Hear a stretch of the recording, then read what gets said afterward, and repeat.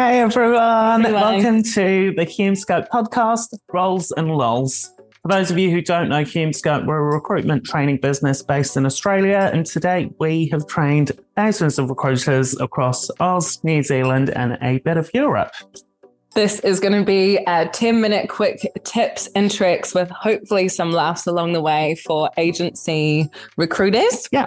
Hopefully you enjoy, and if you ever have any topics you'd like us to cover in the poddy, please shout out. Otherwise, you'll see us every week on a Friday for 10-minute episodes. Hopefully you enjoy. See ya.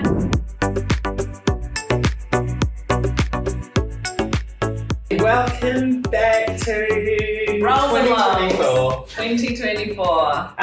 So this week we have had quite a few chats with our agency partners, new clients, existing clients, everything in between, consultants in between. A lot of the conversations have revolved around it being a somewhat slower start than everyone was expecting. Now, we always know January is going to be somewhat quiet up until and after Australia Day. Yes, I think as well, after coming back from a break, you expect to come back all guns blazing, all the cylinders are pumping, and then you come back and maybe things are a bit slower, the focus points are in certain areas, and the bubble feels a bit popped. Oh, was that how you felt when you came back? I love my job. Always, 24/7. But yeah, in times like this, in any sort of fluctuating market, it's easy to keep your teams motivated, let's be honest, when everyone's making a hell of a lot of money. Jobs coming out of everywhere, everyone's busy. The candidate pipeline's full, the jobs are flowing through, it's just a match-up game and you're in full flow. And everyone's making money, it's easy to keep people motivated during those times. The real test of a leader is, how do you keep your team motivated and engaged when the market is completely, let's say, it's completely bottomed out for you. I do know a few businesses where they have literally no jobs on right now. Heaps of client meetings, it's not happening for them right now. Their market is completely slowed down and it will likely stay that way for another 4 weeks. So in that scenario, and if you're sort of listening to this and that's your scenario, I'm fairly certain you'll be struggling with, one, your own personal motivation to show up for the team because you are the torchbearer of the energy. So how do you, one, stay motivated yourself? But then how do you actually motivate your team when they're not making money? And let's face it, recruiters are salespeople. But if they're not making comms, how do you keep them motivated and on the hands to the wheel of, come on guys, it's going to work? But what are the key tips that you would say?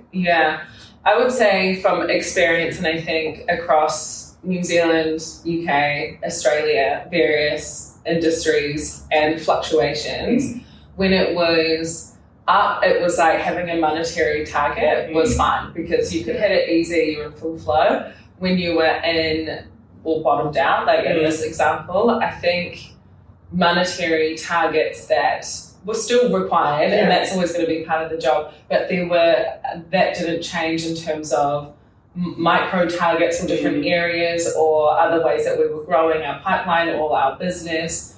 I think that is where motivation could have come from versus it being, well, this is your one sole target hanging above your head. That's way up here, and you're not going to be able to reach it. And so then motivation is so much lower than the target versus the variables of things that you could be hitting, whether it's day to day, week by week, quarter by quarter.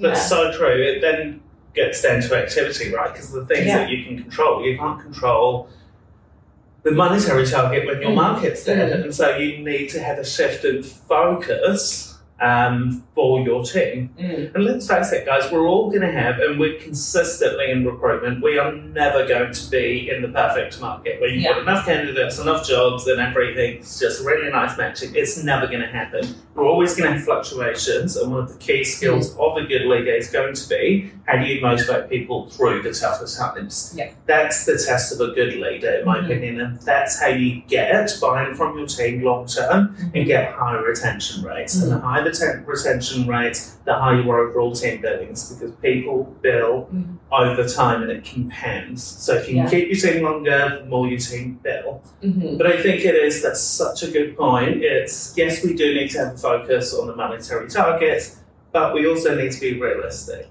What I would say as well, one target that does not work well with a lot of consultants, in my opinion, from leading, is when it's tougher times saying, we've just upped the cold calls. Do more. Do more calls. Yeah, do more calls. Do more of what's not working. Do more of the thing you hate the most. And that's not working. So, and we all know, like, and we say it all the time, like, calls are important. That's inevitable. Yeah. You're never going to escape that. And I think if you do not like speaking to people, that's a part of the role. But when it's cold calls and it's soul destroying and you're already unmotivated to do that task, putting a spotlight on that part of the role that is horrible. Like we don't enjoy doing cold calls, and we've been doing this our whole careers. Oh, absolutely. Yeah.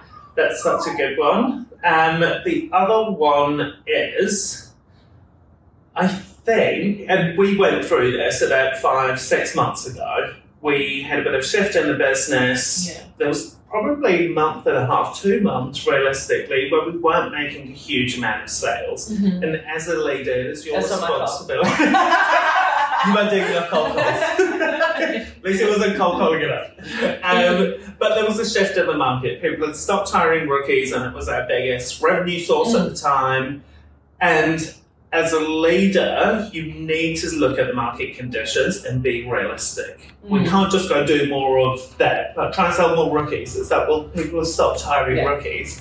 And so as the leader, you need to have an element of, yes, you need to openly communicate what's going on, but also you need to safeguard your team. They're not the leader. They don't need to have the same level of pressure that you do. There's certain parts of the business and the operations that you need to safeguard them from and not put pressure on, honestly. But in that 2 month period where we were like, actually, we're running at a loss for 2 months. But that's fine. We know that it will turn around. And our job is to motivate the team. And so at that time, it was like, don't worry, we know we're not going to max out. So don't stress. We know you're going to be putting your own pressure on. We're not going to hit targets for the next few months. And it's fine, because it will be a big jet that March. We know that's going to happen. So let's focus on these things. Let's revise courses. Let's put together and workshop new ideas. And that's what we focused on.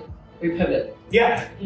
Rather than going, fuck, oh my God, Lucy, we're not making sales, you need to do more of this. Like the panic stations and the communication of what and how you say those things matters incredibly much. Incredibly much. Incredibly much. Wow. Yeah. It's like great communicator.